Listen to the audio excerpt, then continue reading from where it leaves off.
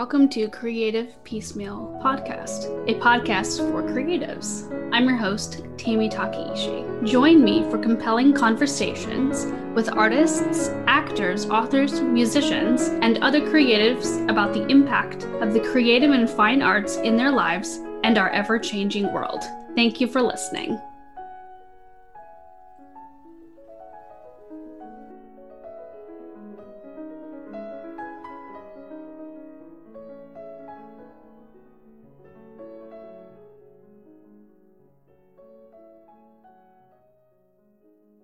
Please consider saving the lives of the popular wiener dog breed, also known as Dachshunds. One such organization is Dachshund Rescue of Houston. They're an entirely volunteer-based 501c3 organization that rescues and rehomes dogs through their foster network. If you'd like to learn more or to make a donation, visit droh.org. That's DROH.org. And thanks always for listening. Hello, and welcome to another episode of Creative Piecemeal Podcast. I'm your host, Tammy Takeishi. Today, I'm joined by actor and musician Ben Barnes. You may have seen him in films, TV shows, and theater productions, such as The Chronicles of Narnia, Seventh Son, Dorian Gray, Easy Virtue, Killing Bono, Jackie and Ryan, and TV shows such as Westworld, Gold Digger, and The Punisher, as well as stage productions of The History Boys and Birdsong. And he just recently released his debut EP, Songs for You, which are absolutely beautiful. Definitely recommend everyone go out and buy it right now. Welcome to the show. Thank you so much for having me. What a lovely intro. Oh, you're welcome. So you must feel rather cathartic now that everything's out and released into the world. Do you know what? That is exactly how I feel about it. I didn't have as much anxiety going into the release of it as I thought I might. It was more of a case of, I've been wanting to do this for such a long time. What is there left to be afraid of? And I think if you spend 20 years kind of dressing up as other people for a living, I think actually just doing something that's entirely from you and sort of about you and sort of intimate in that way, it feels actually very peaceful to be sort of putting it out there. And then there's this sort of added bonus of people relating to it or kind of getting excited about it in their way, which is just like such a bonus. And I'm sure, it takes so much to put the time and effort into making an album, creating beautiful songs, sharing it, and being vulnerable. And then to get such wonderful praise right off the bat, I'm sure that feels great. It's lovely to have the immediacy of reaction with things like Twitter. People can tell you what their favorite songs are, or they can send you little videos of them, covering the song or dancing to it or ice skating to it or pole dancing to it, or just dancing in the kitchen. And all those things are so rewarding. So some of my favorite songs, they're all great, but one of them is Ordinary Day. And I feel like it strikes such an emotional chord and the lyrics are gorgeous. Do you have any favorite lyrics in your album so far? Do you know what? I've got lots. They're sort of all like my little babies, really. They're these little couplets that were written down in a moment of, distress or a moment of joy or a moment of confusion or something I overheard from somebody else or something I read in a poem somewhere. And so they're all kind of peppered. They're all kind of peppered throughout it. I've certainly got like little favorite musical moments as well of things that I wasn't involved with, little moments of in Ordinary Day. There's a strings moment into the bridge, which I just think is so soaring and evocative and beautiful and far beyond anything I am ever capable of doing. And then there's like my friend Hunter sings some backing vocals on Not the End, which there's just a tiny little moment at the end of the bridge, which I think is so cool. So yeah, so there's little bits that I get really excited about, but but lyric wise, there's they ended up being a lot catchier than I expected. The sort of the fact that, I think 1111 and the Pirate Song and Rise Up all have kind of like choruses that you can kind of sing in the shower, which I didn't necessarily expect to be able to. I didn't know I could do that. But that's kind of the big surprise for me, because I've always written things that are more poetic. My dad writes a Christmas poem every year about the year, and sort of expressing the triumphs of the year and commiserating the painful things or the hard things. And I love it when he reads that poem. And I started doing it in people's birthday cards and things like that, or when they were having a tough time, I would do a little poem or something, and then some of them evolved into these songs. I love that. It's always interesting to hear where people get their inspiration. You know, some people just, you know, go for a walk in their neighborhood and they're inspired, or they, you know, talk to a friend and they find inspiration, or, you know, just have a bad day and then there's inspiration, you know. I think when we release music, it's called, you know, what we do now with music is we share it. You know, you share it to your media, you know, we share it with each other. And I think that's a very sort of positive word. And I think a lot of where the music comes from is through sharing experience, sharing, you know, emotion, sharing stories. You know, I think that's an important part of what storytelling needs to be. I'm going to backtrack a little bit. Can you recall a pivotal moment in your life when you realized that you wanted to do something in the arts and you didn't look back? I didn't look back. That's a good question. I think when I was sort of 15, you know, I knew I sort of wanted to do something that was to do with music. I was doing so many, you know, singing in all the choirs at school and playing in all the bands and the jazz orchestras and soul nights and musicals, anything I could do that had music to do with it, I would try and find a way to be involved with it. And I knew I wanted it to be a part of my life. But I thought after a sort of few failed attempts in my late teens at sort of recording music on a sort of pop scale or some jazz stuff with a manager that I had at the time, I think after that kind of, you know, didn't work out how I wanted it to, I kind of let go of that part of the dream a little bit and thought, well, I can just sew music into what I'm doing on the dramatic side of things. But here we are coming back full circle to it. So obviously didn't let go entirely, which I think is, you know, I think all those choices sort of lead you to where you are and the way that you do it. So, but I yeah, when I was 15, I joined a company called the National Youth Music Theatre. I auditioned for them and got in, and I did that for about 4 years. And some of my best friends are still from that company. And I knew at that time that I had to at least try to make a life that was about storytelling and sort of performing in that way. That's fantastic. And, you know, it is so difficult to make it in the arts, but then the fact that you're able to, like you said, come full circle, still be able to release an album, better late than never. And I think it just turned out really beautifully.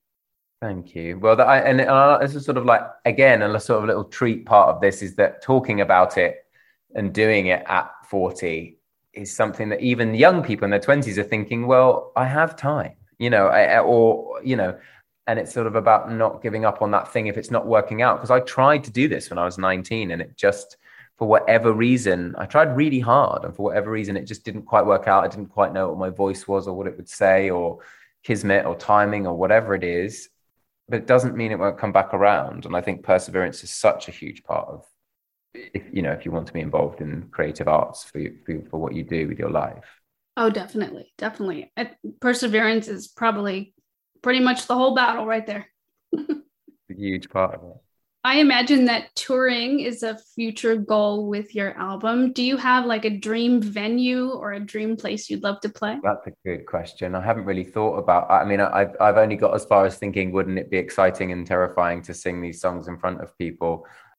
I haven't really thought about, any venues. I certainly, I don't think I think about a sort of grimy piano bar vibe, trying to remain, undercover or whatever, because, if you're going to do it, everyone is sort of be brave and really do it. But I also don't imagine Madison Square Gardens in my future. So it's definitely somewhere in between. But I think it would be cool to do like a Rat Pack vibe. It would be cool to do like a Vegas, like kind of show, that whole side of speakeasy cocktails and music kind of vibe would be kind of glitzy. That would be really neat. The Sands, that still exist? I'm sure it does. If you could do any other creative art other than what you're currently engaging in, with acting and music, what do you think that would be? Oh, I don't know. I really like curating words. So I like script doctoring. So like looking at other people's scripts that they've written and kind of going through them and making the dialogue feel honest and the stories feel connected. And I love that part of what I'm able to do now a little bit as an actor. So yeah, I sometimes think that would be a nice life. Just make a cup of tea in the morning, sit down with a pile of scripts and see what stories people are interested in telling and try to help them, with what I've learned about that along the way. But yeah, apart from that, I don't know. I don't really know. It sounds like fun though. That's gentle. So who has influenced your musical work so far? I mean, obviously we hear a little bit of a 70s vibe, but also there's like such hopefulness and some beautiful strings along with your piano in there. So. There's so much stuff. I mean, my dad used to blast kind of the Stones and the Beatles and Queen and Elton John and all that stuff when I was young. My mum loved Elton John. So I think there's a little bit of all of those things in there. There's certainly my Penny Lane trumpet fanfare, and there's some Queen guitars, and there's but the stuff that I love was a little bit in the back of my dad's vinyl collection, the Stevie Wonder and the Ray Charles, and eventually, some music teachers introduced me to the Donny Hathaways, and I would find Bonnie Raitt and all of those kind of, Ella Fitzgerald and all of that stuff, which I really love, and the Rat Pack, of course. So it's got little bits of everything, the Doobie Brothers in terms of some of the horns and like that kind of slightly funk element to it. So there's a huge amount of stuff. But like you say, when those sweeping strings, I think of like Ray Charles's Georgia, so there's lots of little pieces from things that I love, but also more modern things, that my Pirate Song, I think, has a bit of a St. Paul and the Broken Bones feel to it. And I think there's one or two moments in some of the songs that sound a bit like some of the Ben Platt stuff, a bit more music, a bit more sort of cinematic and musical feel. So I'm influenced from all over the place. That's always good, though, because it creates such a diverse album and diverse music. Yeah, and then I try to sort of tie it back together again, by having the same musicians play on them and things like that. So you play piano and drums, but if you were to wake up tomorrow and be proficient on any other instrument in the whole world, what would that be? To be honest, the answer would be piano, because I don't know how to play it properly. And the idea of just sitting at a piano and playing through these songs for people, like, I feel like I would need 2 goes at it. And, you watch people doing it with such grace and ease on TV, like it's a second language. But for me, singing is like that, but playing is not. It's more painstaking. I do play on Ordinary Day, but the other songs I've got my brilliant friend Charles Jones playing, because he is a wizard. It's I know it's not what you asked, but I would still choose the piano. That's okay though. It really does take so many years. And I haven't been playing, and I haven't been, I've never had a lesson, and I don't really know what I'm doing. And I only picked it up, a few years ago again, having had one lesson when I was about 6 and didn't like the teacher, so I never went back. That happens sometimes, It does. But I remember watching your Instagram videos of you doing covers and playing piano and singing, and I was like, oh, wow, this is really cool that he does this. And then you kept releasing more covers, and I'm like, okay, when is an album coming? A lot of people kind of reacted in that way, which is so sweet and so lovely and encouraging and buoying, and that's actually why I ended up doing it. I just felt like even if it's just these people, that's enough people to make it worthwhile for me. Do you already have dreams about the next album?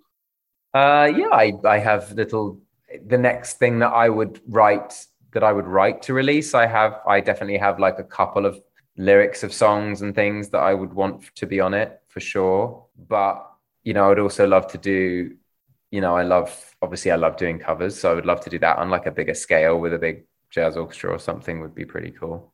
And you wrote most of this album during the pandemic, is that right? It was certainly all finished during the pandemic. Yeah, it was, a lot of some of the lyrics were sort of sitting about, but I think the space to really sort of marry the music and the lyrics all happened during COVID for these songs. Did that affect your creative process? Like, did you find that when you had more time, you were able to do more than what you wanted? Yeah, I think I focused it down because, as I say, the piano stuff is not that natural to me. So it takes me a long time to sit there and move my fingers around until something sounds like how I felt when I was writing the lyric. And so I'd had the space and the time and the patience to really keep motivated, to keep moving my fingers until it sounded like it felt. It's always an interesting process to put a song together. Of course, yeah, it's fascinating. I'm sure there's a million ways to do it, and you get so jealous when you read about people writing, I don't know, jealous guy in 15 minutes or whatever the famous adages are. That's probably totally wrong, but you know what I mean. Yeah. What is one of the biggest surprises you've had in this last year with putting your album together? I'm actually just surprised that it's happening at all, really. I think I just it's just a lovely feeling that no one can ever take away that I did it. And then I put it out there and that it belongs to whoever's listening to it now. I've got this app where Spotify for artists where you can go on and you can see how many people are listening to the song right now. And that's thrilling to me that people are like somewhere in the world listening to something that you just made, out of love and tears and moments stitched together out of moments. And now someone else is listening to it, having their own set of reactions and feelings to it. It doesn't matter what it is, even if they're laughing at it going, this is stupid, I don't care. Like that's at least it's something. Yeah. That must be so thrilling and also nerve-wracking to, log in and see those numbers. I don't, because they don't really, because it's not important to me.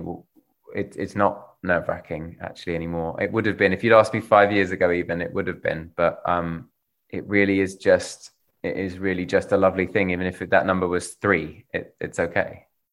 That's a sign of someone with a true passion for music. And also just sort of feeling comfortable enough in myself to do this. Once I'd made that decision, it actually helped a lot of things inside me not to do music, just kind of feel like the sort of most grounded, easiest, most boring version of me is enough. Before we go, one of my hallmark questions on the show is to ask guests, what does living a creative life mean to them? Oh, that's a very good question. I've never thought about before. I think I sort of always relied on doing this job to keep me interesting and feeling creative, even if I was just sort of, I think when I started out, just on a path to fulfill other people's ideas of what a character would be or what a story might be. And I think that's why this music has been so important, that it is entirely creative. And I don't know if I've ever felt like an artist as much as I do now. I'd have these arguments with friends of mine as to whether, being an actor is being an artist if you're just sort of turning up and saying someone else's words in someone else's costume and someone else's way. Obviously there's artistry and there's offering pieces of yourself, cutting off pieces of yourself and stitching them into a character, which is certainly, I think, very creative and artistic. But there's obviously more than one way to show up in a performance, like for a TV show or a film. But I think everyone lives a creative life. Actually, now I'm thinking about it, it doesn't matter what you do for a living. If you do voices when you tell your kids bedtime stories, if you go off the recipe when you're cooking dinner, if you take a new path when you're walking through the park, or if you put together your own outfits in the morning, there's something creative, and I think it's almost essential to human beings to be creative in our lives in some way, and this is my way. Excellent. And it's so true. There's so many opportunities in our lives to be creative. There are. They're everywhere. Well, thank you so much for joining the show. Listeners, please check the show notes for links to Ben Barnes's album and merchandise store, and make sure to check out every amazing thing he's doing, from his movies to the TV show Shadow and Bone, and of course his album. Thanks for listening. Thanks for listening to the podcast. Like the show? Have a question? Stop by the Facebook and Instagram pages. Links are in the show notes, or search for Creative Piecemeal Podcast on social media and click follow for all the latest.